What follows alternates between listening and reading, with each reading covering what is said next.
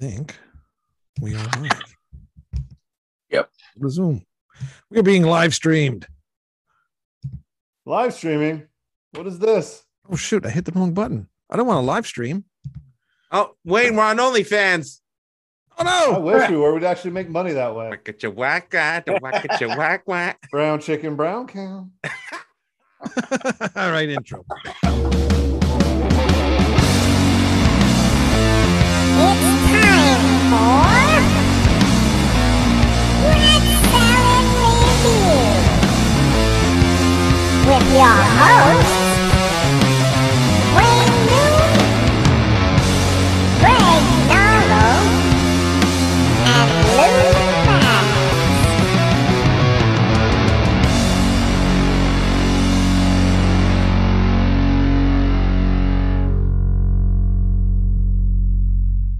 When you need mealtime inspiration, it's worth shopping Kroger, where you'll find over 30,000 mouth-watering choices that excite your inner foodie. And no matter what tasty choice you make, you'll enjoy our everyday low prices, plus extra ways to save, like digital coupons worth over $600 each week. You can also save up to $1 off per gallon at the pump with fuel points. More savings and more inspiring flavors make shopping Kroger worth it every time. Kroger, fresh for everyone. Fuel restrictions apply. Hello, and welcome to Red Salad Review.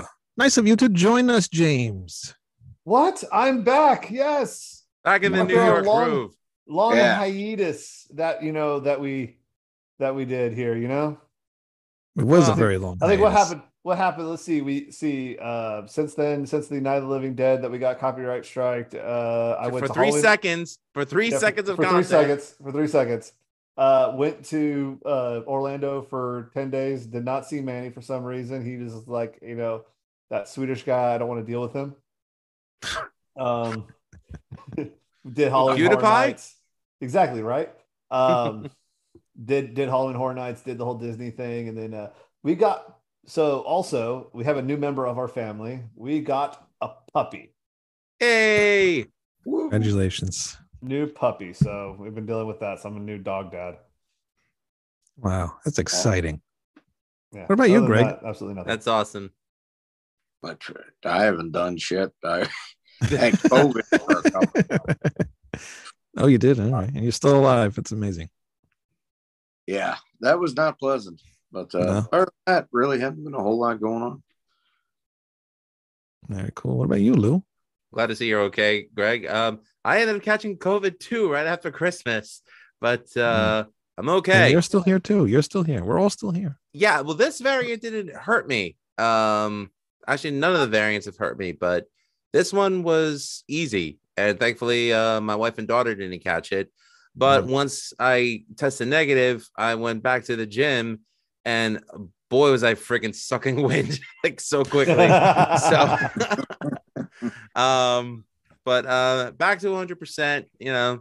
So let's see: work, band, podcast, family. Not in that specific order, but everything is status quo. We did have our first band practice on Friday. I saw wonderful pictures from that. Yeah, it's fun. Oh, you mean Wayne looking like he was having a heart attack? That was perfect. Yeah, well, Wayne, that was a great little video that you made of us rehearsing with the actual audio track of A Fate Worse Than Death playing over it, because Yeah. That's what it uh, sounded like. we don't want to mention the name of the studio, but let's just say that we couldn't hear each other in the room. Yeah, It was was pretty bad. it could have been better, but it is what it is. But we're not saying where. Yeah, it's not an A in my book. No, definitely not an A. No, and I can't wait till I go in my room later to go to bed. Yep. All right. Get what we did there. But I did wake up this morning, and as I usually do, I check the Twitter and whatever social medias I have, and I did see a post from Ozzy, and he did post today that he's not touring anymore. Yeah. So Why now? Why now 20 years ago? Yeah, no, when he was supposed to Wow. have really not toured anymore. But yeah, he said he had that accident and his back is really messed up and everything, and his health is bad. So he's old. So He's old, and how many and like people say like the drugs add years to your life. How many years, how many negative years has he been running that train? So. We'll all be gone, and him and Keith Richards will still be here. Don't you worry. Keith Richards, I think, has his Ozzy beat, but Yeah, that's we thought David Crosby was going to be on that list, but nope, he proved us wrong. Speaking of that, how about 2023 deciding to say, you know what, you guys thought 2022 was bad? Hold my beer. I'm going to take out everybody. Yeah, we're only in the first day of February. Yeah, it's the first day of February. Like, how many people have been got from it? Oh man, my opinion on the whole Ozzy thing. I mean, look, I've seen Ozzy 3 times with Sabbath since '99, and 1, 2, I want to say twice or 3 times as a solo artist. And I'm grateful to say that I caught him on good nights. But yeah, he should have been. He should have slowed down a very long time ago. And I say that as a huge fan of the first 4 albums, including the live albums. But yeah, looks like Sharon's not going to have that golden calf anymore to abuse. I mean, milk. So unfortunately, this probably means we'll get more of Sharon.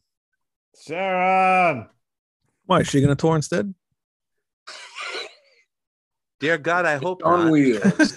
Imagine she was up on there singing all the Ozzy songs. Oh my God, that would be so terrible. It wouldn't even work. Yeah, here's her next single is gonna be Bruce Dickinson, an asshole. Yeah. What if she comes up with the idea to make an Ozzy hologram? It wouldn't surprise me, but I don't see Ozzy going along with that. I don't know. He seems to go along with everything she wants to do. But yeah, when has he ever put his foot down over anything with Sharon? Well, maybe twice, and that was re-releasing Blizzard and Diary with Lee Kerslake and Bob Daisley on it, and sending Lee Kerslake his Golden Platinum records before he passed away. So probably 2 times he put his foot down with Sharon that he actually got his way. Yeah. So we might see the Ozzy hologram come at some point. Wouldn't shock me. No, it wouldn't shock me either. Well, we'll see what happens with that. But it's sad to hear because all of our heroes are getting old now. So they've been old for a while. But yeah, I was going to say, like, some of them have been old, I bet. So. Yeah. Well, it's just weird. It's weird for me. I still feel like I'm hearing these. I still remember hearing these people from not that long ago. Like just discovering them and then seeing now that they're getting old to the point. I remember seeing Ozzy going. I was like, man, he's kind of old to be doing this. In freaking 2003, before I would join the military, that was 19 years ago. He seemed old to me. He seemed old to me when No Tears came out. Yeah. And to you mean no more beers? No more. Yeah, no more beers. Yeah, really the only time I ever saw him and it was bad was the last time in 2006. But before that, even though he looked old, he was still great. But just right around then, he kind of seemed like he was starting to fall apart. Yeah, even that TV show was like he was getting really bad too. That was the beginning of the end for me. Yeah, but I mean, I think it was Ozfest that year. Yeah, 2006. He didn't even really sing most of the songs. He'd sing a couple lines and then point at the audience and just walk away and do goofy shit. He barely played half that. He barely played half that tour. Barely played half that tour. System of a Down was headlining every night. Yep. What's yours? 2 weeks on? Oh, what the hell's that? But we have Stan in the chat, and he's I put up a little I put up a picture of tonight's show, which is about top replacements, and he commented here, Blaze Bayley is not a top replacement, more like a forgotten one. And then he wrote, Ozzy, the luckiest frontman in the genre, a no talent hack who never wrote anything and was always surrounded by talent. And he wrote, Sharon, don't throw eggs around. They're worth too much money nowadays. Well, Wait a minute. Is that Sammy Hagar you posted? Yeah. I top no, if it was replacements. Sammy Hagar, he would have said he was the original replacement singer, not Ronnie James Dio. No, but the image I made an image of our top replacements. So I put Dio, Adrian Smith, Sammy Hagar, Eric Carr, Blaze Bailey, And Mark Wahlberg and Steel Dragon.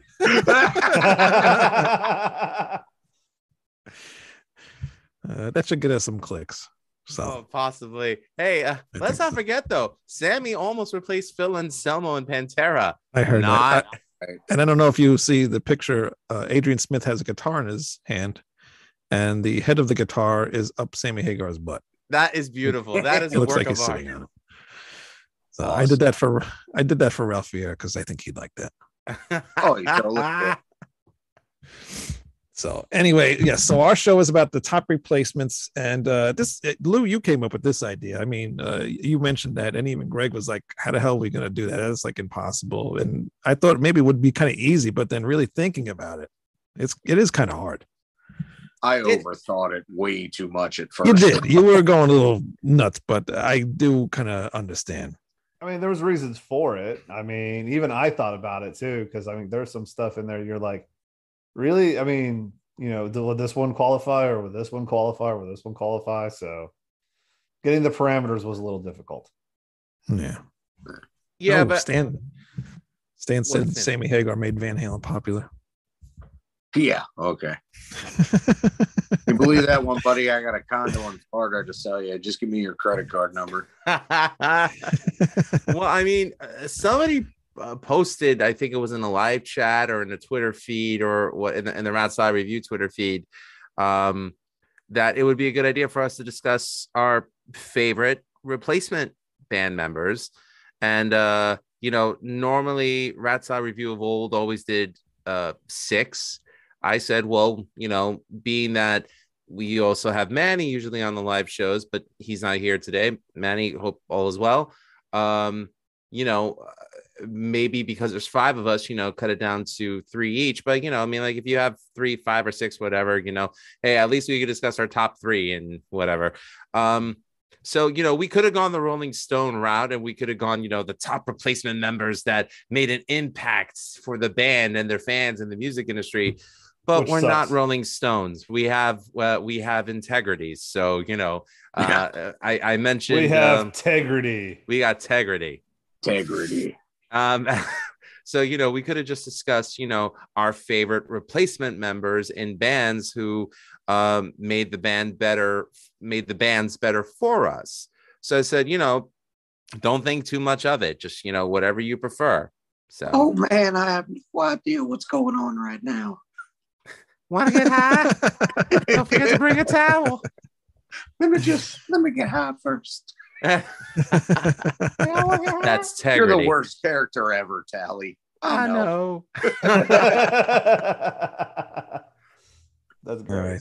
So who wants to go first? Who wants to go? Well, I have an honorable mention. All right. If, Go ahead. If we, I if we thought don't honorable have- mentions get mentioned after.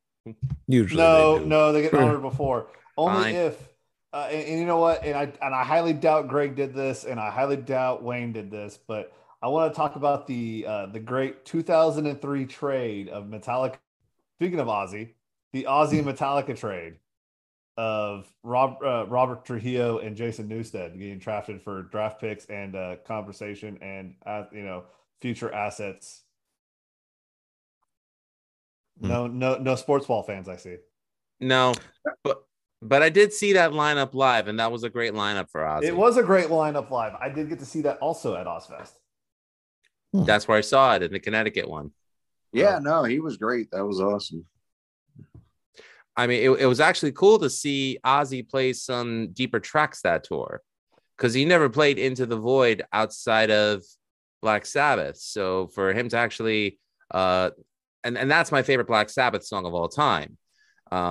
So to actually have seen them do it live with Mike Borden on drums, Zach on guitar, and and Jason on bass, I was like, okay, this is cool. This is really cool. So, And the yeah. other thing about that is Jason was doing double duty because he was also playing bass with Voivod. which Yes, he was doing Oh, at the same Voivod. time. they killed it that day. Jason really helped bring them back and getting that record deal, and really helped that a lot financially and getting them on the Ozfest tour. He did a lot for Voivod. That was really cool. Not my favorite record, but he was good with them. No, it was a good one, and I'm actually happy to say that during Cradle of Filth set, I saw 10 minutes of it, walked away. Voivod was by the merch booth, actually shaking hands with fans and signing autographs or whatever, and they were all the nicest guys. And Piggy was really cool because I told him, hey, I'm a guitar player and I think you're awesome, and he was like, oh, thank you, merci. So it was pretty cool to say I met Piggy. So rest in peace, Piggy. Awesome guy. Very cool. All right, I'm gonna start this. I'm gonna go with Matt Barlow in Iced Earth. The first two Iced Earth albums had a different singer on each album. The first singer, he was okay, but then he had that like high pitched screaming thing that he did on some of the songs, and just kind of irked me a bit. And the second singer was actually pretty good too. Actually, a friend of ours, Lee Gibson, I talk to him on Facebook every once in a while. He's actually friends with the second singer of Iced Earth. But Matt Barlow came into Iced Earth and really got Iced Earth to be like, for people to know who they are. I think without Matt Barlow, I don't think a lot of people I don't think Iced Earth probably maybe would have gotten as popular as they did without him. He was the voice of Iced Earth. And, when he left, it kind of just like, they were still okay, but they kind of went to shit a little bit, But Matt Barlow, he's just an awesome vocalist and an awesome front man. And we even had him on the show here when he was talking about Ashes of Aries. And Yes, he was. really cool guy. And you mentioned that Kevin Conroy was his favorite Batman, so that was pretty cool. Yeah, well, which is the correct answer.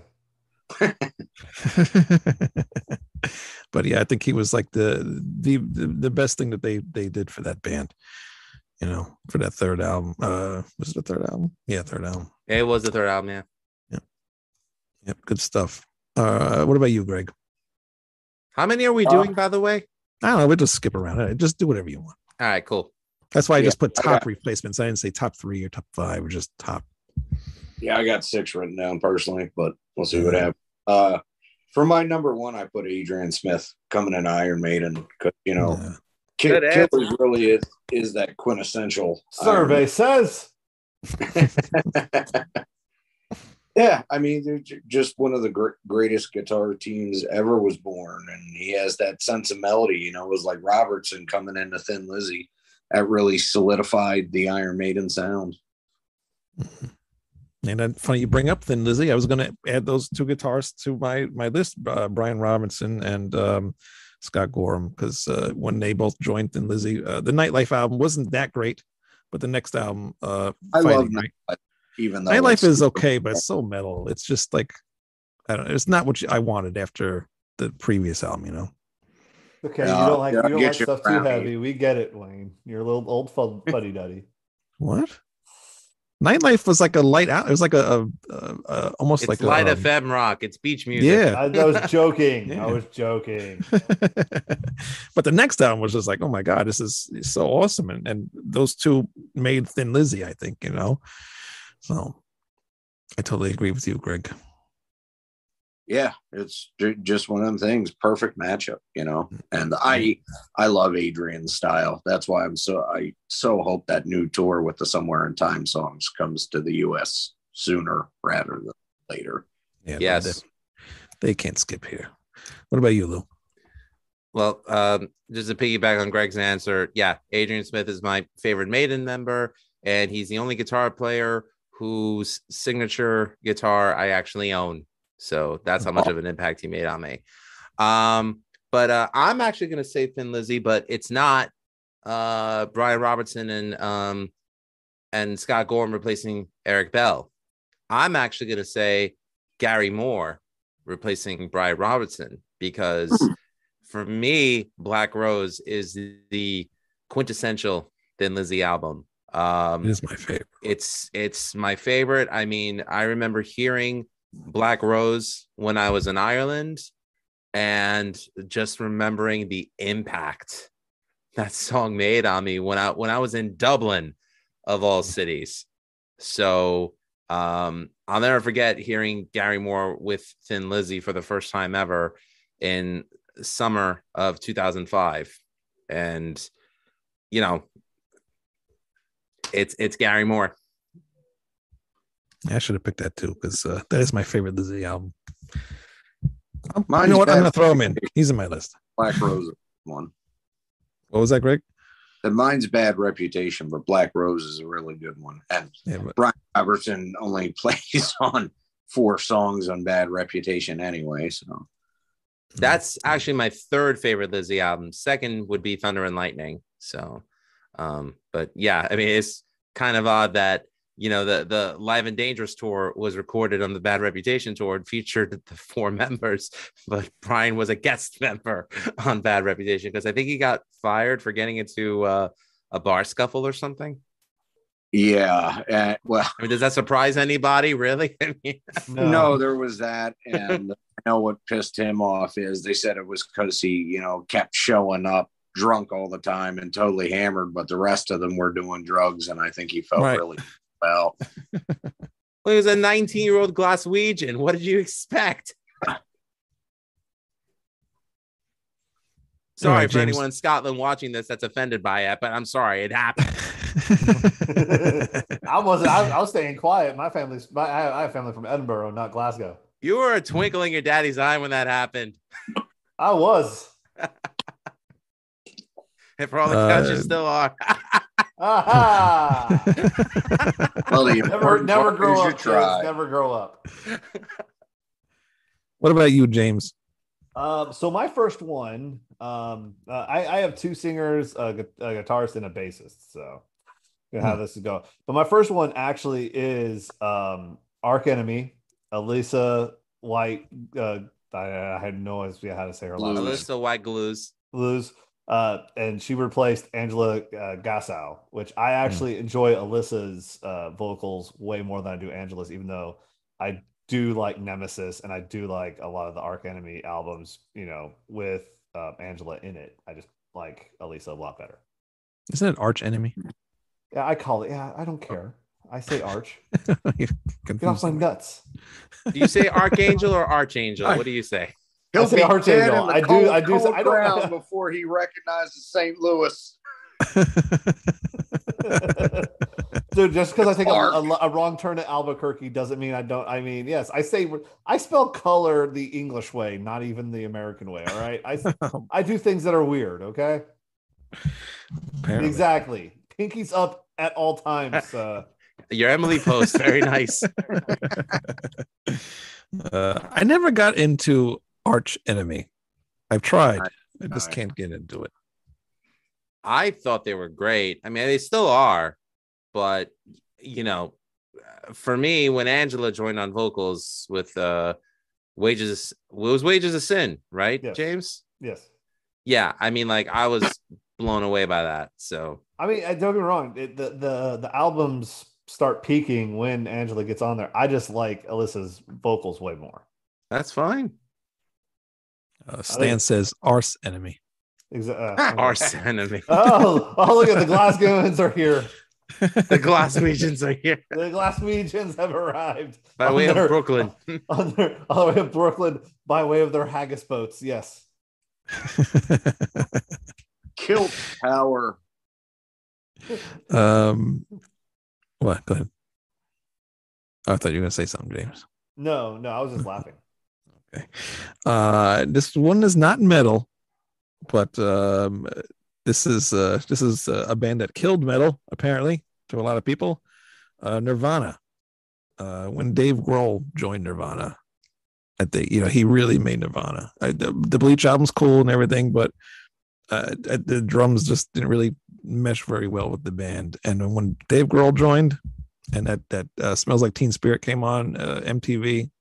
At that time it blew me away, and that was just, and still to this day, I think Dave Grohl is an awesome drummer. And I know a lot of people hate him and they're sick of seeing him and everything.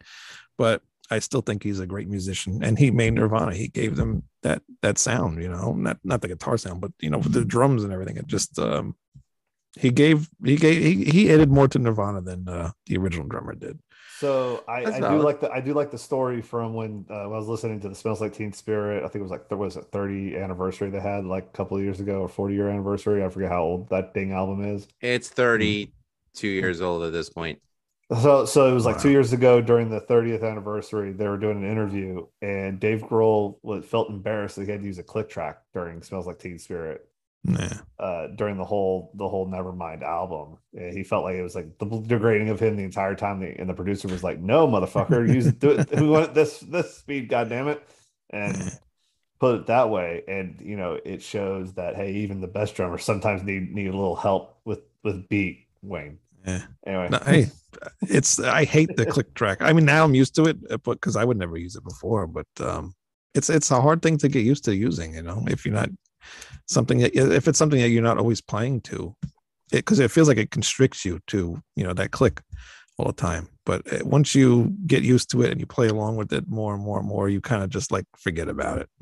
And I'm kind of getting to that point, so I understand what he went through. Sucks. Greg, Oh, my number 2. you're number 2. Okay, good, because I don't want to talk about. I didn't number one. Good. number one, I request for you to take a number 2. I didn't number mine. I'm just going whatever. All right. Barney Greenway when he joined Napalm Death, because that was a very important transition for them, where they moved out of being pure grindcore into a mix of grindcore and death metal, and just opened up so many more avenues for them and really set one of the standards in extreme metal. And to this day, they're still touring now as a 4-piece instead of a 5-piece because Jesse Pintado passed, unfortunately. But I like their first couple grindcore albums, from Enslavement to Obliteration and Scum. It's cool for what it is, but you can only go so far with grindcore. You know what I mean? I love them, but them adding in the death metal stylings and getting Barney with the growls and the better ability to sing rather than just screaming, "You son of a why" in a second and a half, really made a huge difference to me. And Harmony Corruption, I still think, is one of the best metal albums of all time, along with Utopia Banished. Another band I never got into. Yep. I Well, have a feeling it's gonna be a lot of that. not something I really see you liking, but they're great. Yeah, we don't really see that going up your alley. No. I Well, like there's a lot of Napalm. things that go up my alley, but not that. No, I like Napalm Death. I actually saw them in concert at CBGB of all places with Really? Soylent Green, ISIS, and Diecast as the opening acts, and they were incredible. ISIS was there? Yes, the band ISIS. Oh, okay. I was wondering why your throat wasn't slit. Best energy in a show, and really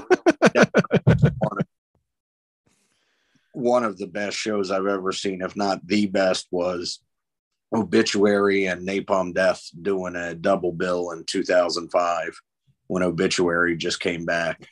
Mm. Yeah, Stan and wants us to talk about the Napalm greatest Death, band. the same lineup that established in '89. You know what I mean? They really had some longevity with that and did some amazing stuff. Yeah, they really did. Yep. And thank you, Barney Greenway, for making Napalm Death songs last from 1 second to 1 minute. Oh shit. Also, the album he did with Benediction is great too. Mm. This thing Where'd was James broke. go? James, you live? I don't know. But Stan wants us to talk about the greatest band of all time, Blue Oyster Cult.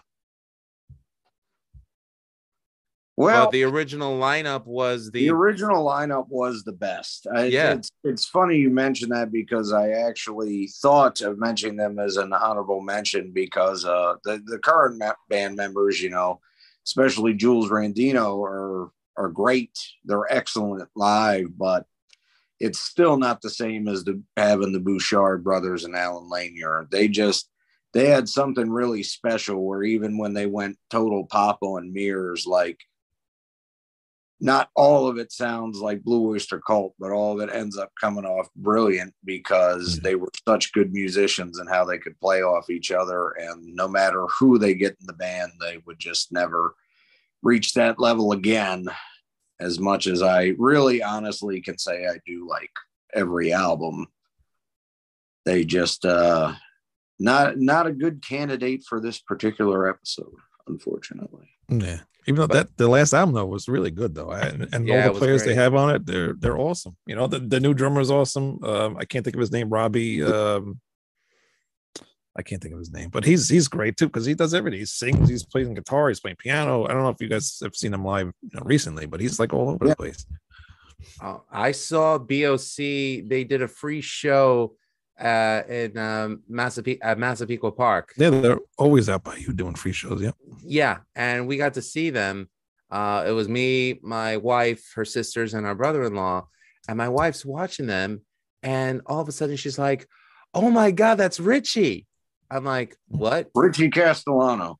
Yes, That's what I was thinking of. Yes, thank you. Richie Cast. Oh, you said Robbie. Oh, I know Richie, Robbie. I just Well, Richie was a student teacher at SUNY Purchase when my wife Erin was a student there, so she actually got to know Richie very well.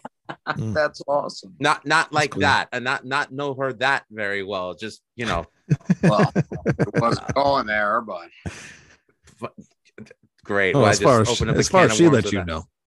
Shut up, Good Wayne. thing you're watching us listen to this show, Lou. No, but no, she mentioned that Richie was a great guy. She's like, "Oh my God, he made it. He's at BOC." I'm like, if it wasn't for the stinking cowbell sketch, you wouldn't even be talking about them. Give me a break. When did you go see that show? That was September 2000. It was either August or September 2014. I wonder if I was there because I did go to that show, and I know they did another one not too soon after that. Do you remember a walking cowbell choir going around? No, I don't remember that. Okay, All so I remember is my wife wanted to leave. She does not like Blue Oyster Cult. should have just had her wait in the car then, if that was I the should case. have. Should have never took her. And I don't want to read this because I know Greg's probably going to get so angry right now. But I'm going to read it anyway. What did Stan say? Ghost is the new BOC, in his opinion. No, Ghost is Ghost, BOC is BOC. The twain do not meet. No, Ghost is creepy ABBA at best. BOC imitators at worst. We disagree with that, but I like their spooky music. And Harry Barnett, why are my CDs dark now? Did I go and color them individually? And he put the European color spelling in that too, which is kind of funny. I have a Well, he's a Brit. See what you started. Doppelgangers do doppelganger things. Yes. I am a teenager, a teenage girl, and I bought some LED lights, so now I can change my background, and I can do any color. See that? So I didn't color my CDs. I just bought some. So now LED when lights. he's sitting down there depressed and listening to Sunny Day Real Estate, he can change the colors to reflect. You did not just Isn't drop that Sunny right, Day Hank? Real Estate on Rot Solid Review. Yes, he did. I think I can make it go all crazy too. The most emo band since Rites of Spring. Oh yeah, I got him good. Oh, look at that. Look at that. He's going to start doing multicolor now. He's going to start doing a discotheque down there. Let's see. How does it feel? I'll leave it green because now he pissed me off. So we know what happened when he turned green. Did someone die? Are the CDs darkened for the deceased? No, the CDs. Only the death of good taste. I do have some deceased albums in there though, but no, nobody has died. Manny isn't here though, so it feels like the show has died a little bit because we missed Manny. But no, everybody's alive so far. We'll see what happens later. Let's keep it that way. Who are we up to? Lou. Yes. Go ahead. So I'm gonna probably get a lot of flack for this, but I really don't care. It's my opinion. The album they released with this singer is my favorite album that they've ever done. So I'm gonna say when John Bush replaced Joey Belladonna in Anthrax. Yeah. I love Sound of White Noise still to this day. It's still my favorite Anthrax album. Just talking about I had a guest on before this show, and we were talking about that too. Actually, and his album was his favorite Anthrax album was Stomp 442. That's a good one. I mean, that's some different. standout tracks on it. It was like I told him, I said, when I first heard it, it was a very big shock to me because Sound of White Noise is awesome. That's like, the best Anthrax album to me. And then hearing that, I'm like, it's missing something, is it missing Danny? You guys will think I'm nuts if I tell you which my fully favorite one is. Fistful of Metal, right? State of Euphoria. Oh, that's right. Yeah, I think we did talk about that already. Yeah. That's a good one. When back in the day when I was getting into Anthrax and I got up to that album, I did love it a lot. And over the years, I could see it's kind of like, it's okay now, but I still do like it. But to me, Sound of White Noise is the best Anthrax. So I will. Yeah, I mean, I was an Armored Saint fan before I was an Anthrax fan. So, for me, it was a no-brainer. Oh yeah, I love John Bush. It's a really good record. I happen to like the early Joey material more, but it's not a slight against that album at all.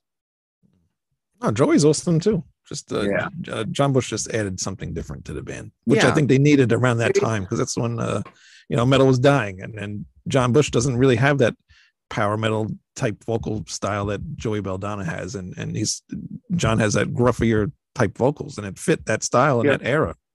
And musically, I kind of don't get why people bitch about it, because even though it fits like that era, it's not really a modern sellout like that. Like, to me, at least, it always sounded like completely the next logical step in evolution from Persistence of Time for them. Exactly. Yep. Yeah, I'm not knocking Joey either. I mean, if I wasn't an Anthrax fan, I wouldn't have gone to see Anthrax in concert. With Joey. Which, by the way, he sung only awesome when I saw them back in August. That was really cool to see. I'm glad you got to see that. I'm happy I at least got to see them do a snippet of I'm the Man. So that was pretty cool. That's cool.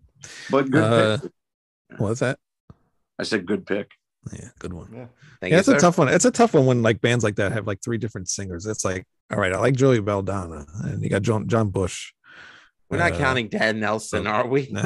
He was, well, we never got to hear him, so we don't know. But no, I'm always amazed at the people that say Neil Turbin, though. I mean, I like Fistful of Metal, but it's good, but I couldn't see him singing the other albums, No. Not at all. James. All right, so I have when Killswitch Engage went from Jesse Leach to Howard Jones, and now they're back to Jesse again. Wait,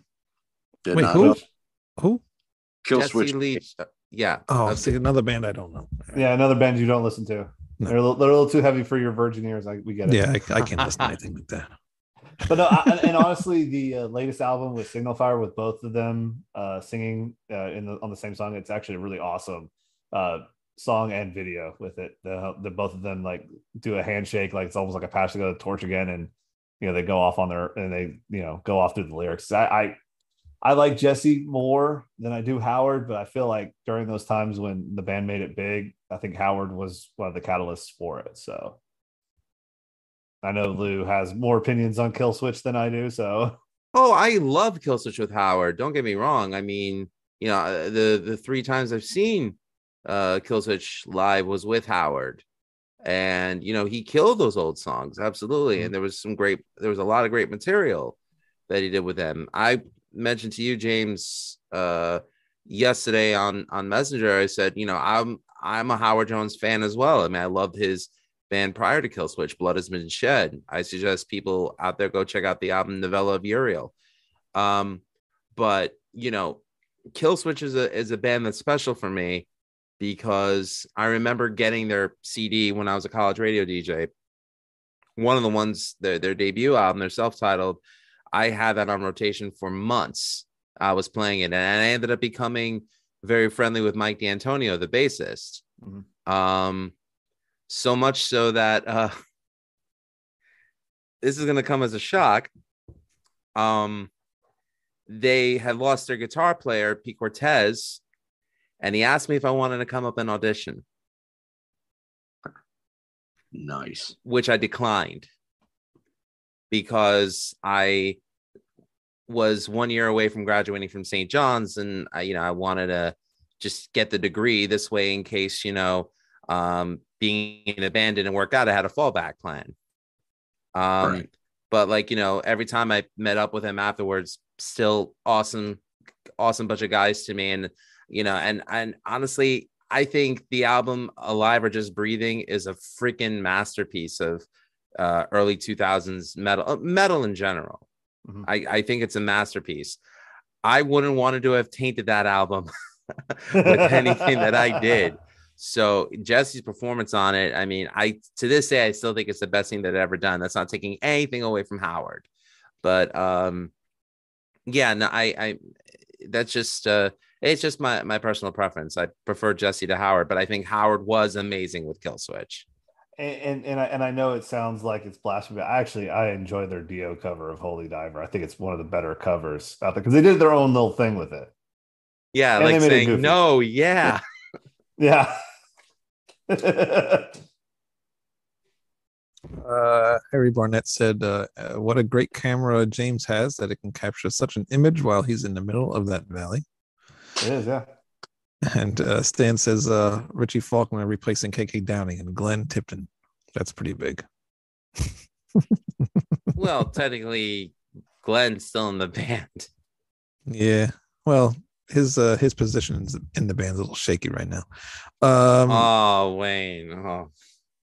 Speaking of Judas Priest, I'm going to go with Scott Travis.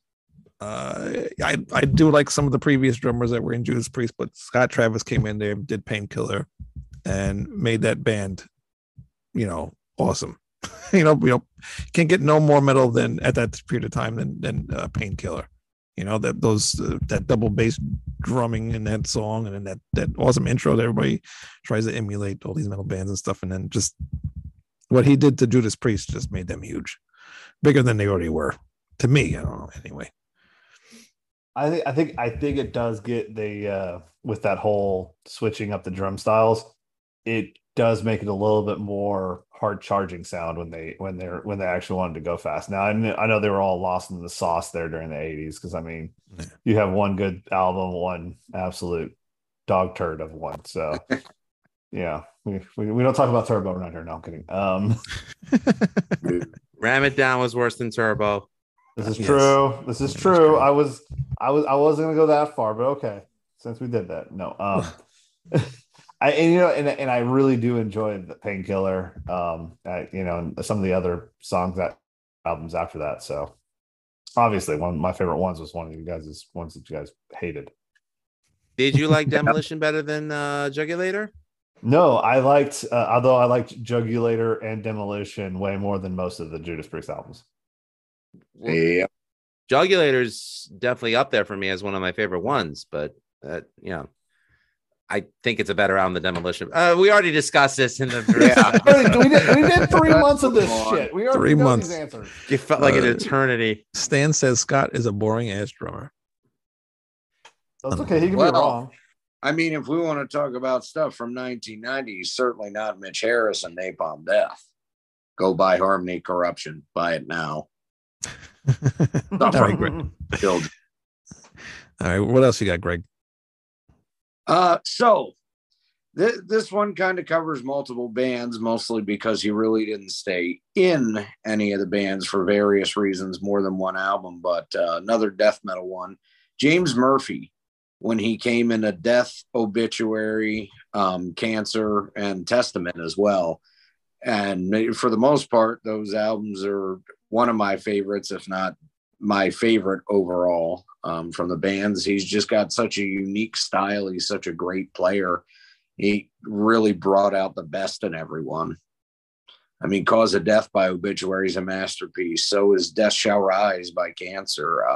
Low by Testament is my favorite album by them. And I can't remember the name of the one he did with them in 99, but he took what I've always felt, even though I like a few albums by them, was a fairly average band and just elevated them to this ridiculous level. That was The Gathering, Greg. That's my favorite Testament album. And that's a great one too. I like Low better, but both of them are great. But I mean, his guitar work on Cause of Death, and then with Chuck Schindler and Terry Butler and Bill Andrews all in Death. I so wish that didn't go down the way it did with the tour. I would have loved to have heard another album with the four of them playing together. Well, I'm looking at all the stuff that he's been on. I mean, the albums that he's done with Obituary, like you mentioned, Obituary. I really Death and would Cancer, love to get him on here. I so want to talk to James, even his solo albums. He's just such an amazing guitarist. He is active on Facebook. It would be cool to ask him. Yeah, I think I'm just going to end up messaging him out of the blue. I was trying to find someone that maybe knew him, but I haven't had any success so far. Hi, I Facebook stalked you. I'm a huge fan. Please come to our show. That's what I write. Well, sometimes it works. One of the things I would like to talk to him about most, which generally when he's interviewed, I don't see it brought up, is his solo albums. Yeah, and Disincarnate, which was his own death metal project, which was another great record. Yeah, well, I know that guy, so yeah, it was just amazing the way he would come in and bring out the best in everyone and the music as well. Yeah, Lou. So this one is interesting, but I kind of have to say this is a double whammy, sort of. I'm going to say Michael Schenker replacing Mick Bolton, Larry Wallace, and Bernie Marsden in UFO. And then Uli John Roth replacing Michael Schenker in Good Scorpions. The material that they released with those bands at that time stands upon my favorite eras of those bands. And I love UFO. I love what they did with Paul Chapman. I love what they did with Atomic Tommy McClendon. But I mean, I just remember hearing Lights Out and In Trance, UFO and Scorpions, and those albums had bigger impacts on me than anything else that the bands have ever done. So very interesting. I concur. Two bands I still don't like. God, you guys not mentioning anything I like. You don't like? I thought you were a UFO fan. I'm not really yet. I have. I think I have a best of, and that's about it. He's on his way. I'm on my way. It's growing. I haven't delved deep into the UFO discography. One day. Scorpions, man, come on. I've tried. I you won't even listen to the one with Mickey D on it, dude. Animal Magnetism. No. I bought 3 Scorpions CDs in a yard sale over the summer, and he wants his money back. Yeah, I want them back. No, I just threw them up on eBay because I listened to one because it was all scratched. I'm like, oh man, this probably won't even play. So I listened to Which it. One? I don't remember. It was one from the 90s.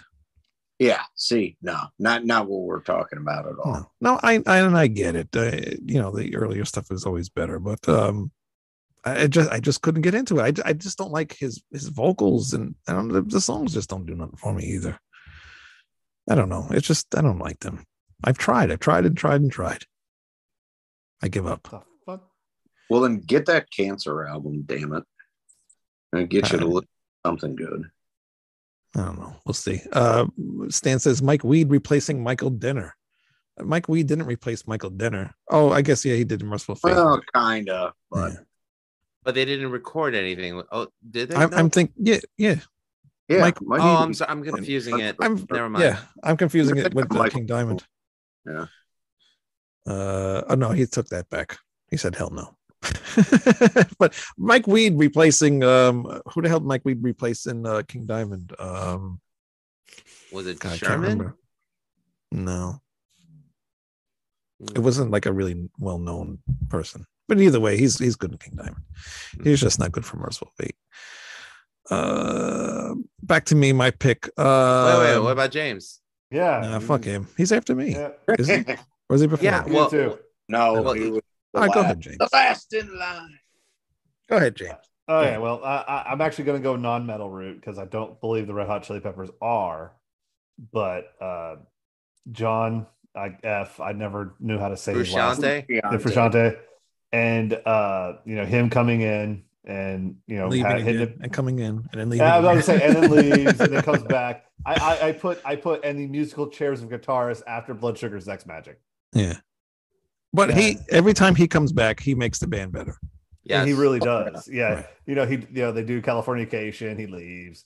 He goes back, does Stadium Arcadium. Then he leaves. Yeah. So he is he makes that band. I actually think Californication, by the way, and Stadium Arcadium was his longest run with the band. It really is. Yeah. Well, and honestly, I feel like he's one of the and it's a really tragic reason why he leaves the band is because he I don't think he can handle the fame of being on tour and everything like that with his demons and everything. That was the first time. Second time was because of his wife, who was making a nice fat alimony check. Yeah. Jeez. All right. My pick. This is the greatest replacement of them all. I think I know what you're gonna say, so go ahead. Sammy Hagar replacing David Lee Roth in Van Halen. Good night, everybody. Love Comes Walking In. I mean, come on. 5150. OU 2812, whatever the hell the album's called. I'd rather a 5150 That is anvil the fall on my worst head. album ever did. I would rather 5150 out of this conversation with that freaking thing. No, I'm kidding. I'd kidding rather everybody. 5150-ton girls suffocate me than ever have to listen to that album. I'm kidding, but since I'm a huge Halloween fan, if you guys didn't know that already. What? Cease and assist. You don't say. And it's hard for me to say anything about Halloween because every era of the band is like my favorite era. And but the original drummer passed away, and his replacement was Uli Kusch, and he was in a lot of different bands before. He was in like Holy Mother, and he was even Gamma Ray. He was in tons of bands before he got to Halloween. This Holy Mother? No, not Holy Mother. Holy oh crap. I said it wrong. Hi, Mike Holy- Torelli. How you doing? Holy Moses. I'm sorry. Okay. But that was another well-known German band or whatever. But Uli Kusch taking over drums in Halloween, it gave them it brought them back to like their early power metal style, because they came out with Chameleon and Pink Bubbles Go Away from them. They were kind of getting soft or whatever. And then once he came into the band, and then Andy Dearest joined the band, they just came back to what they were known for in the beginning, And I would say Andy Dearest too, but I love Michael Kiske so much as their vocalist. It's hard to say Andy Dearest, even though Andy Dearest has done a lot more in Halloween than Michael Kiske ever did. I'm just going to go with Uli. And I love the new members that are in the band now. I mean, they're doing good, but I think that period where Uli was in the band, that's like my favorite era of Halloween, even after the Keepers albums.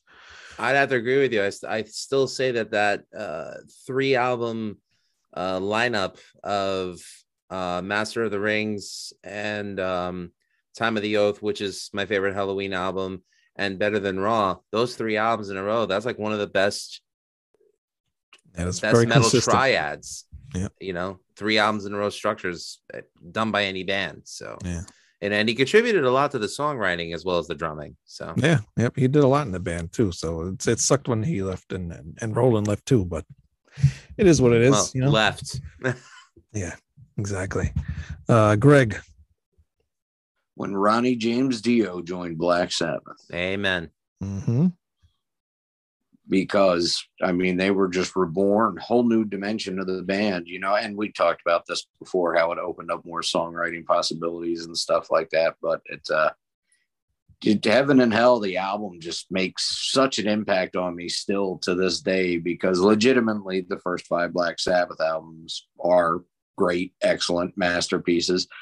But there was only so far they could go really with that. And then the cracks kind of showed. They did 2 albums that, while I still like them a lot, aren't really on point. And well, frankly, they seem tired of it. It's funny because I like the title track Never Say Die when it's played live, but on the album, it sounds like the death knell for the band. It's just awful.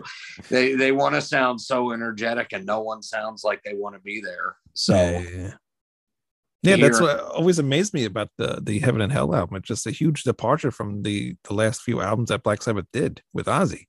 It is, but you can still tell it's Black Sabbath, though, and that's what's amazing about it, and they just have so much energy. Like I said, it's not just even their back; it's like they were reborn. Neon Nights. Yeah, and the documentary we talked about last week and all that. Right, Ronnie just had so much heart and energy. Children of the Sea is one of the best songs of all time. Yeah.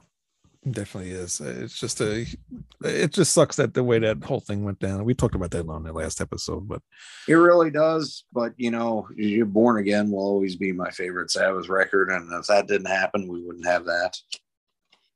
Although, what if Ronnie James Dio sang Born Again?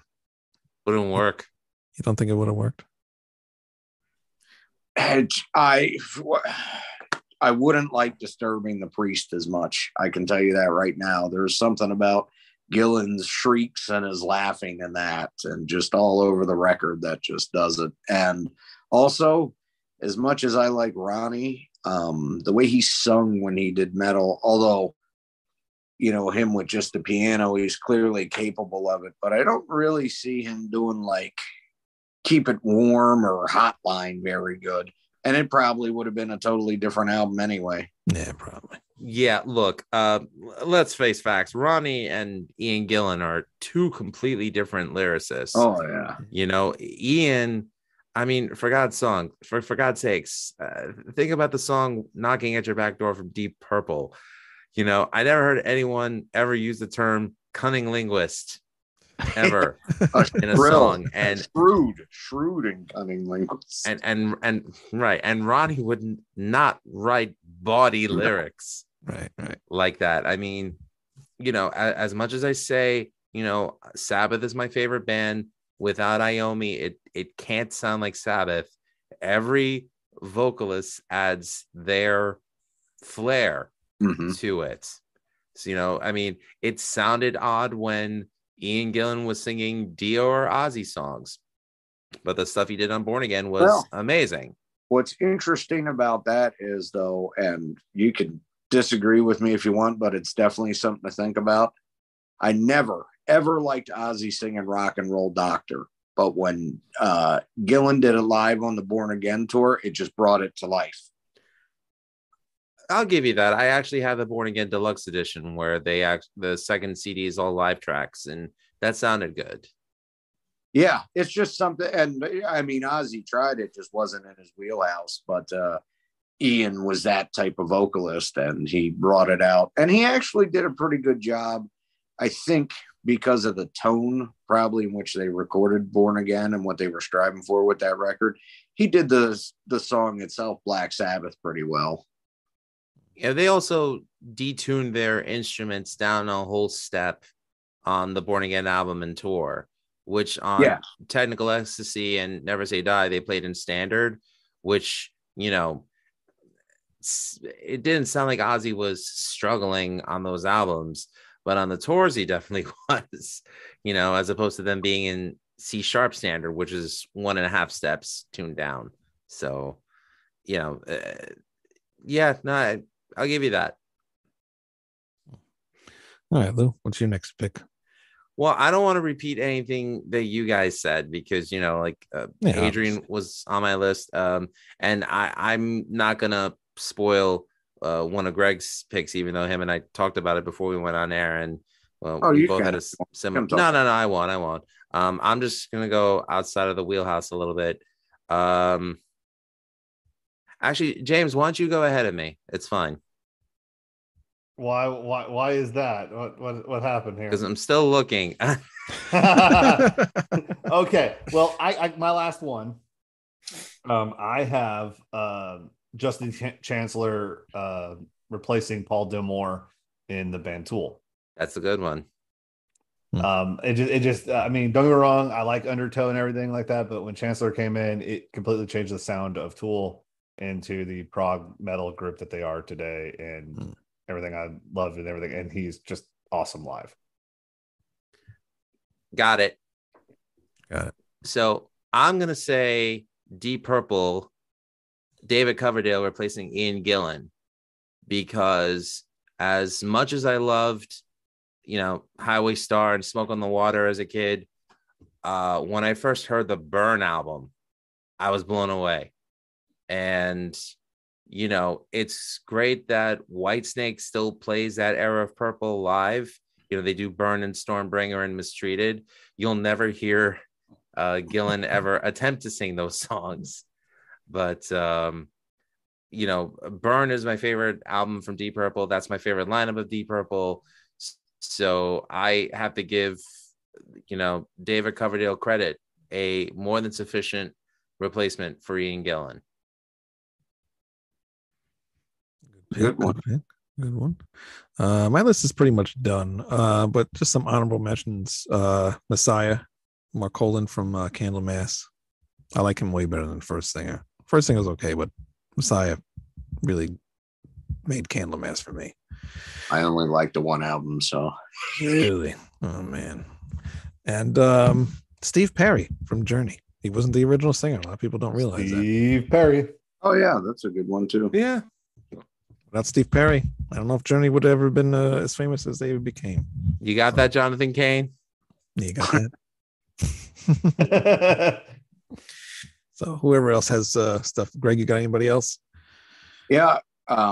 This is a double whammy, but they were both in the same band, although they joined at different points. But Bruce Kulick and especially Eric Carr in Kiss. See, I talked about this at work because I told them what we were doing tonight. And I did bring those guys up. I brought Eric Carr, at least I brought up. And, he's a better drummer than Peter Criss. Peter Criss is more jazz drumming, and Eric Carr is more the hard rock type stuff. And to me, even though Eric Carr didn't play on the better Kiss albums, he's just a better overall drummer. Well, he is. He's definitely technically better. I mean, he didn't have quite the same feel to him on like songs that, Chris originated, like Black Diamond, but he still played them good. He just had his own style with it. But Peter Criss would have never been able to pull off a lot of what Eric did on Music from the Elder. I'll tell you. Not at all. No. And Eric, I mean, he was just so much more forceful and bombastic in the way he played, like Creatures of the Night, even though ironically it didn't do as good as Lick It Up, even though it's a better album. But we could talk about that all day, and we all know why. But, because I debated with this a little bit, because at first I was going to say Vinnie Vincent, because he did do a lot of good co-writing stuff with him. And, he was a shredder, but he had an ear for melody, which is why I don't think Mark St. John ever worked in Kiss, by the way. That just did not really fit with their sound when they did Animalize. But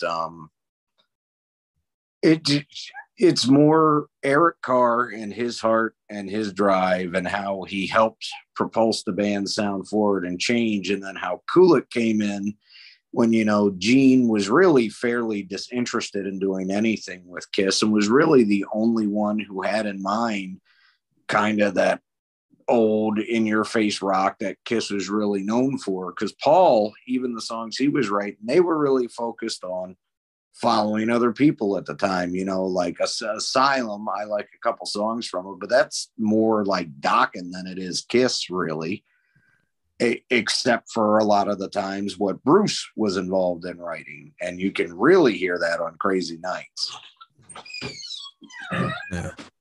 Yeah, I thought, Eric was my favorite drummer in Kiss. And,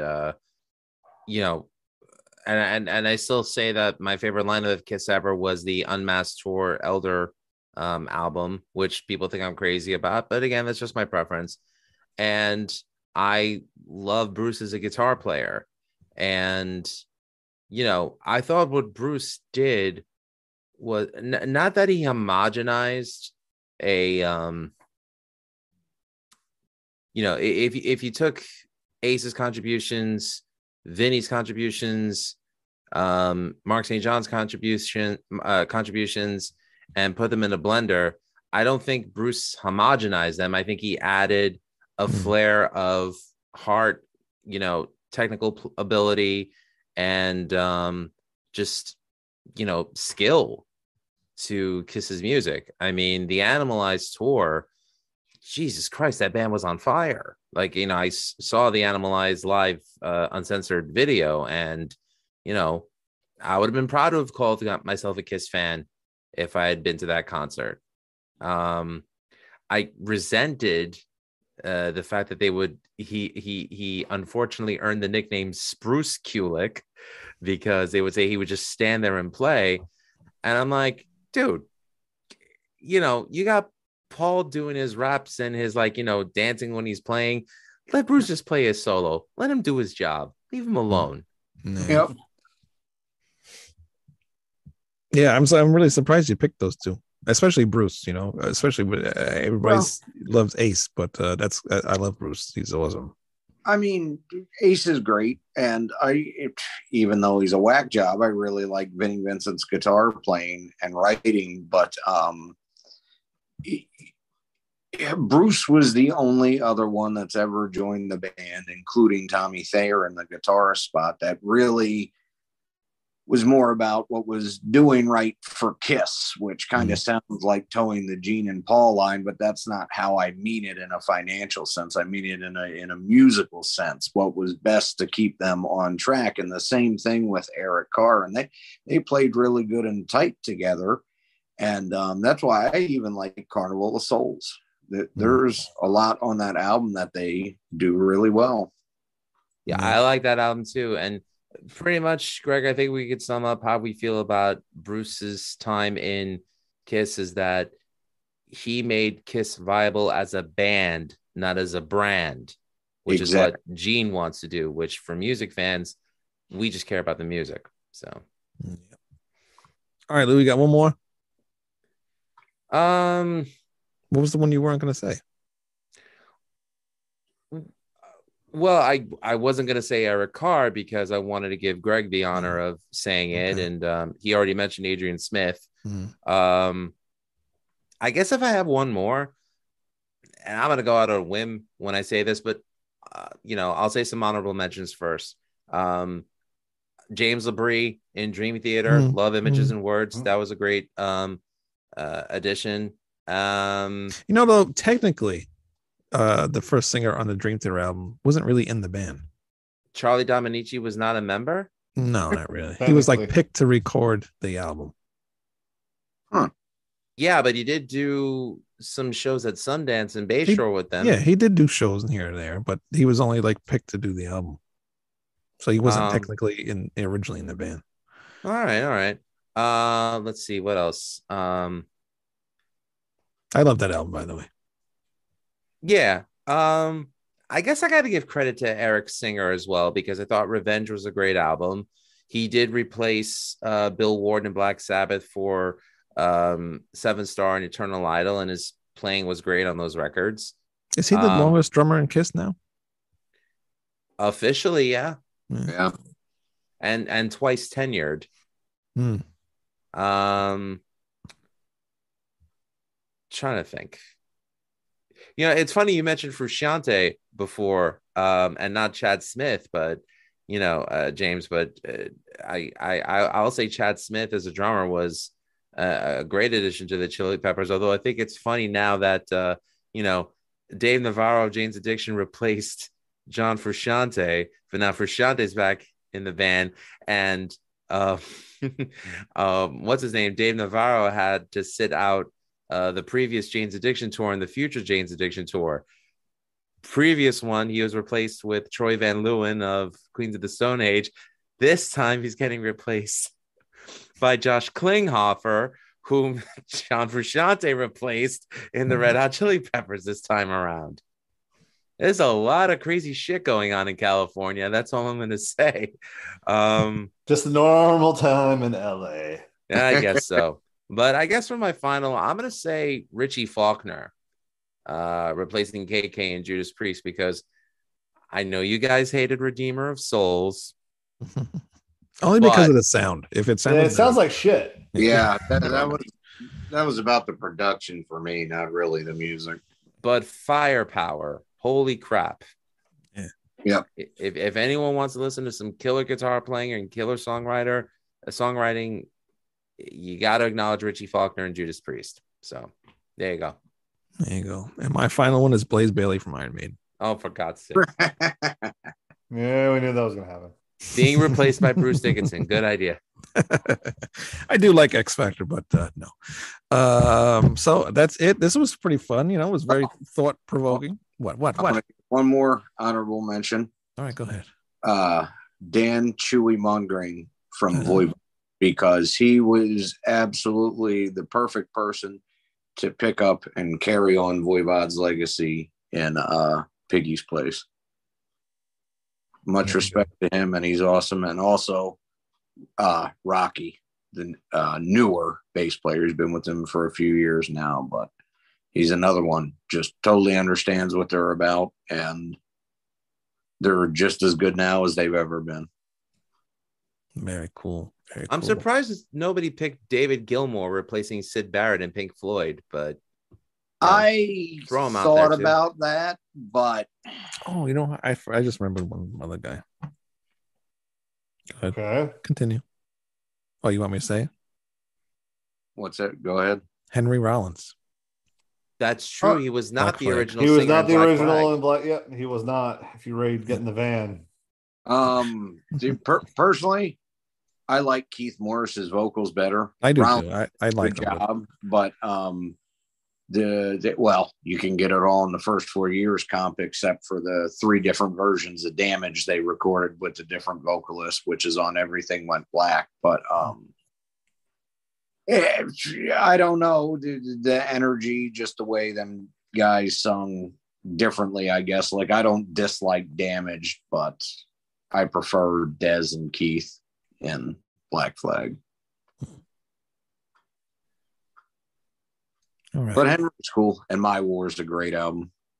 Yeah, it's good stuff. Good stuff. All right. This was a pretty cool show. Like I said, go to retsailreview.com. Wait for severedangel.com to be coming very soon. The album release will be mentioned very soon. There will be a single coming out very soon. I'm working on the video right now. We just got to wait for Lazy George to record his part of the video. If you have any of your favorite replacement members, put them in the comment section. Yeah, but then please put them in the comments. We'd like to know that. Totally. We'll discuss it. Yeah.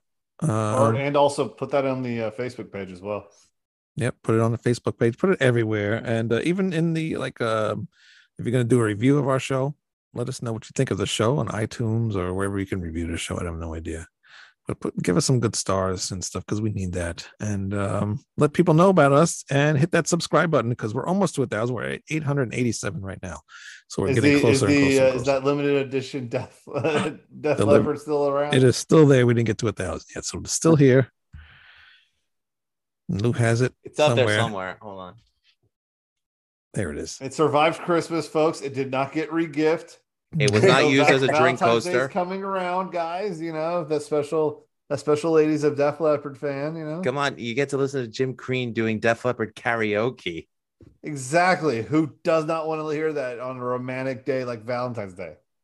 By the way, there's one topic I wanted to mention, but is it true that Carmine Appice said that Van Halen's Eruption was either borrowed or inspired by Cactus?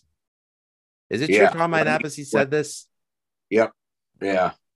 Yeah, I saw something about that too. Who had the article that I read? Might have been Ultimate Classic Rock, but yeah, he did say it in an interview. I find that hard to believe.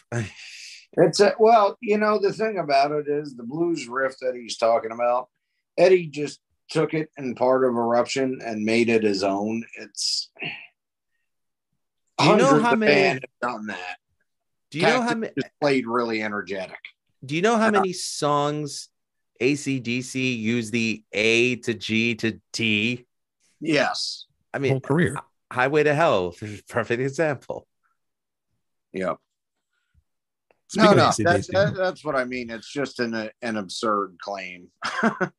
Well, I mean the great Dave Grohl story to bring that back around. When I forget which funk band he used the whole drum solo into Smells Like Teen Spirit. He went to the actual band, showed up at one of the record parties. He goes like, hey guys, I'm a big fan. I actually used your guys' riff for Smells Like Teen Spirit. They just went, I know, and walked and turned around and walked away. I'm surprised nobody mentioned Brian Johnson. Well, I think that was Wow. Manny's number one choice, Yeah, that'd have been Manny, but he and, didn't you want to know, offend Jesse Fink. Exactly. Yeah. One But I more mean, but thing. also, What? I mean, in my defense, we did say our favorite ones, and I don't know if that would be one of our favorites. I was only kidding anyway. I mean, I like ACDC with Brian Johnson, but he's no Bon Scott. Yeah, I like him, but it wouldn't be a favorite. Not even. I mean, close. his most successful album is the one where he's singing a bunch of alleged Bon Scott songs. Yeah.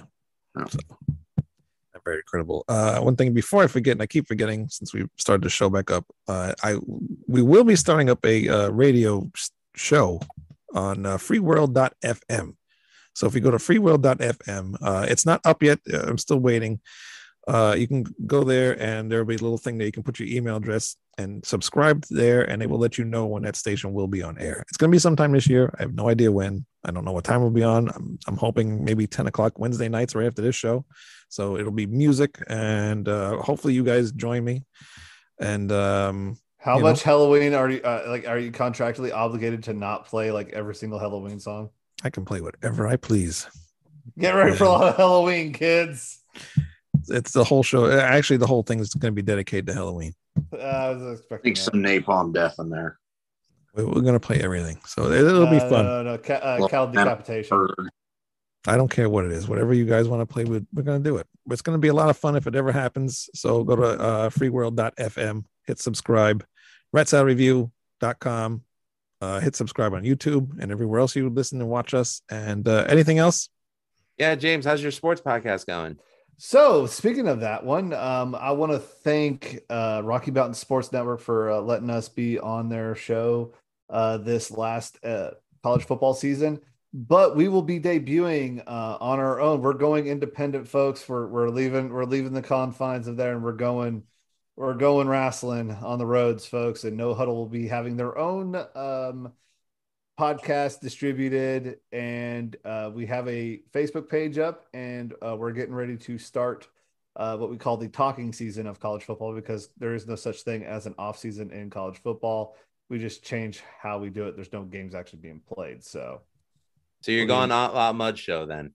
we're not going Outlaw Mud Show, sir. We are not going to be breaking glass over people's heads. We're going to be going. We're doing more Smoky Mountain than we are that, sir. By the way, I know Lou. We're big wrestling fans here, and I know Wayne is a wrestling fan as well. Rest in peace, Jay Briscoe. Yeah, that was just a very tragic thing. I am so happy to hear that his daughter Gracie got feeling back in her legs. I know that's devastating for a young competitive girl like that to have that type of injury and lose your dad and all that stuff with it. So yeah, I just wanted to say that. As a parting. Yeah, and we talked about that last week. Yes, that was terrible. What? No, again, yeah, it was. I know that the Pugh family, not again, their kayfabe name is Briscoe, but the Pugh, they're God-fearing Christians from Sandy Fork, Delaware, and they've forgiven the family of the person that caused the accident, and they're marching forward, trying to grow from this, and trying to help others. And I think they actually have a benefit t-shirt on prowrestlingtees.com if anyone wants to buy one to contribute for the Pugh family, because pro wrestling is not the lucrative business that it once was. Once you get onto TV, it's like to keep your spot on TV and earn that money. It's like, you got to be built in bigger angles and in main events. So, if you wanted to just buy a shirt and support the family, just type in Jay Briscoe tribute shirt on prowrestlingtees.com. Yeah, because they were not the most cosmetically pleasing, is what John Laurinaitis once said. Well, they forgot the part where this was a damn beauty contest. Terry Funk didn't wear no mouthpiece. Huh? Where's Abe at? All right, and Lou, anything for you?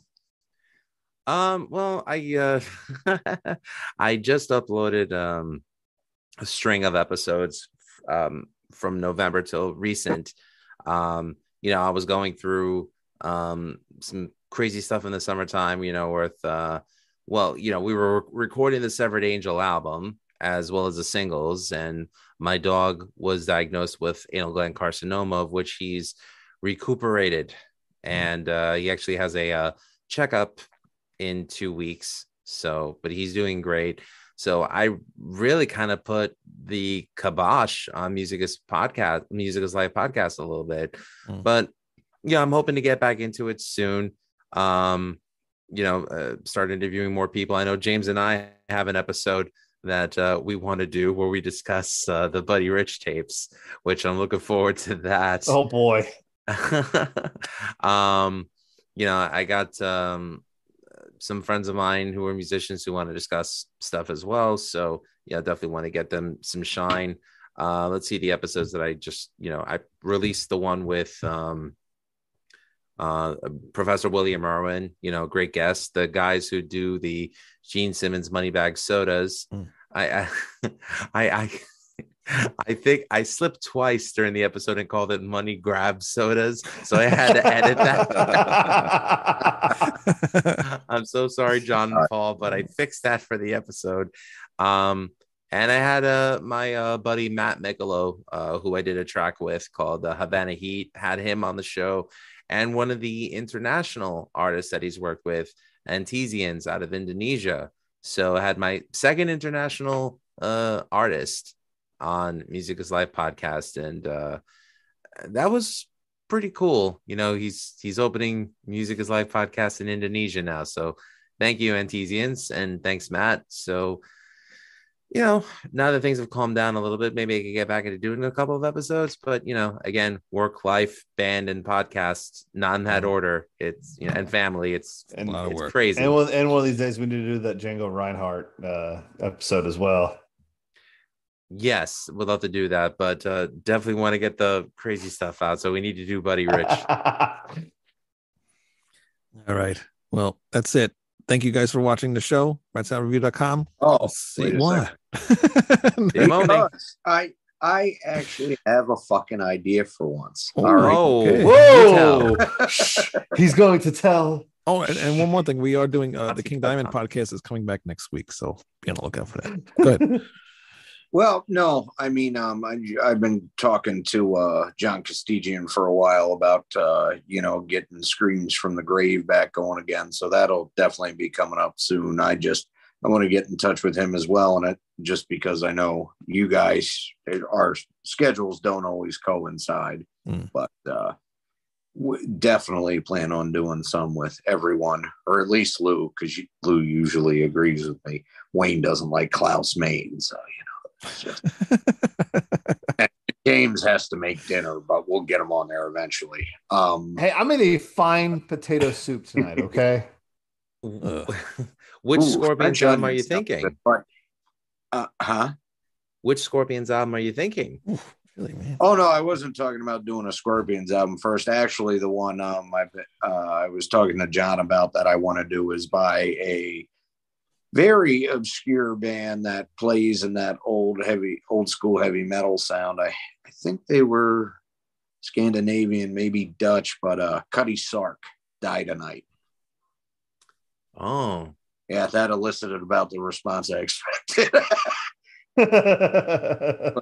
No, honestly, I think all of you. You notice both Wayne and James had their heads down. Yeah. Well, I'm all for trying to figure out these bands. It's like I know there's a shit ton I've never heard of before. So, but one thing I wanted to start doing on the Rat Salad review page, just because I've seen other people doing it, is ranking bands' albums and just doing a quick write up day and day here to there. Because after doing the Maiden versus Priest thing, we don't need to do 3 months of that every now and then. So nope. I think it'd be a quicker way to do it, and we could all chime in the comments even. And really the question I was going to pose to our viewers is, there's 3 I've been thinking of the most. One is Black Sabbath. The other was AC/DC. And I really think the one that would be most challenging for me, just because I like them so much, would be Blue Oyster Cult. So, Stan, if you want to see it, say yeah. And then we'll decide which one I'm going to do first. I'm thinking you're thinking either Revolution by Night or Imaginos. Yeah. That you couldn't decide on which one would be last, but those would definitely be the two. Well, I liked Revolution by Night, so I really liked some songs from it, but whereas even on Club Ninja, even though there's a bunch of outside producers from it, you still had Sandy Pearlman there to kind of bring them back full circle, where it's even though it's different, it's AOR-ish, it's very 80s, it still sounds like Blue Oyster Cult. There are a lot of moments on Revolution by Night that do not sound like BOC. No, but I do like Aldo Nova better with BOC than I ever did him with Bon Jovi. Indeed. And, I mean, there's even some on there like Veins, where it's total 80s AOR, but it's weird enough where it works for Blue Oyster Cult, and they really make it their own. It just, on Revolution by Night, Fire of the Unknown Origin, I would put right up there with their first 3 records. It's just as great. And they had that perfect balance of 80s chart toppers at the time and that kind of sound. And then they're more hard rock BOC sound. And they kind of lost it, went almost completely one way on Revolution by Night. Still a couple good tunes on it, but not as good as a lot of the other ones. Well, yeah, big shift with band members going from Albert Bouchard to Rick Downey. Although Rick is a great drummer, as you could hear on Revolution and Extraterrestrial Live, which I think I'm in the minority here. I do love that album. So honestly, Extraterrestrial Live is my now On Your Feet or On Your Knees would be my favorite live release, but I do like Extraterrestrial much better than Some Enchanted Evening. I will say that's actually, honestly, I think one of Buck's best guitar solos is on ETL. The solo he does on Veteran, Another Psychic Wars. Yeah. Oh yeah, absolutely. But and the reason I was saying that this would be a tough one for me, and I think it would be fun, is because in doing these rankings, and I've written the Sabbath ones up already, actually, but I'm trying to look at it objectively, not just what's my favorite. Because like I was saying, I'd rate a lot of them 10 out of 10 just because of how they were. But to be honest, I would have to place Mirrors pretty low too, as much as I like that album, because it sounds more like the Cars than it does Blue Oyster Cult. Fair enough. Yeah. Not that that's bad. And here's a discussion, a bonus episode of Rat Salad Review where we discuss Blue Oyster Cult. Oh yeah, we could do that as a special 2 weeks in a row. We do pretty well with BOC actually on this show. Yeah, actually, yeah. It's brought up quite often. All right. Anybody else? Manny, are we done now? Yeah, I think we're done now. All right. Well, I mean, I was gonna make the joke, but then Greg kind of pounded BOC and the thing. I was like, we can just have Greg rank all of his Voivod albums together. Wait, if that's the case, we have to honor Manny by saying one thing. Alice Cooper. Okay, we're good. Yeah. Well, that I still want to do on the show album by album, because like he and I were saying, that's very multifaceted and I think would be neat. And you don't hear his whole catalog done a whole lot. No, especially that Lost era, his early 80s era. Yep. We will talk about doing that. So at some point that'll happen. But until then, we will see you all next week. Bye. Demoni. See ya.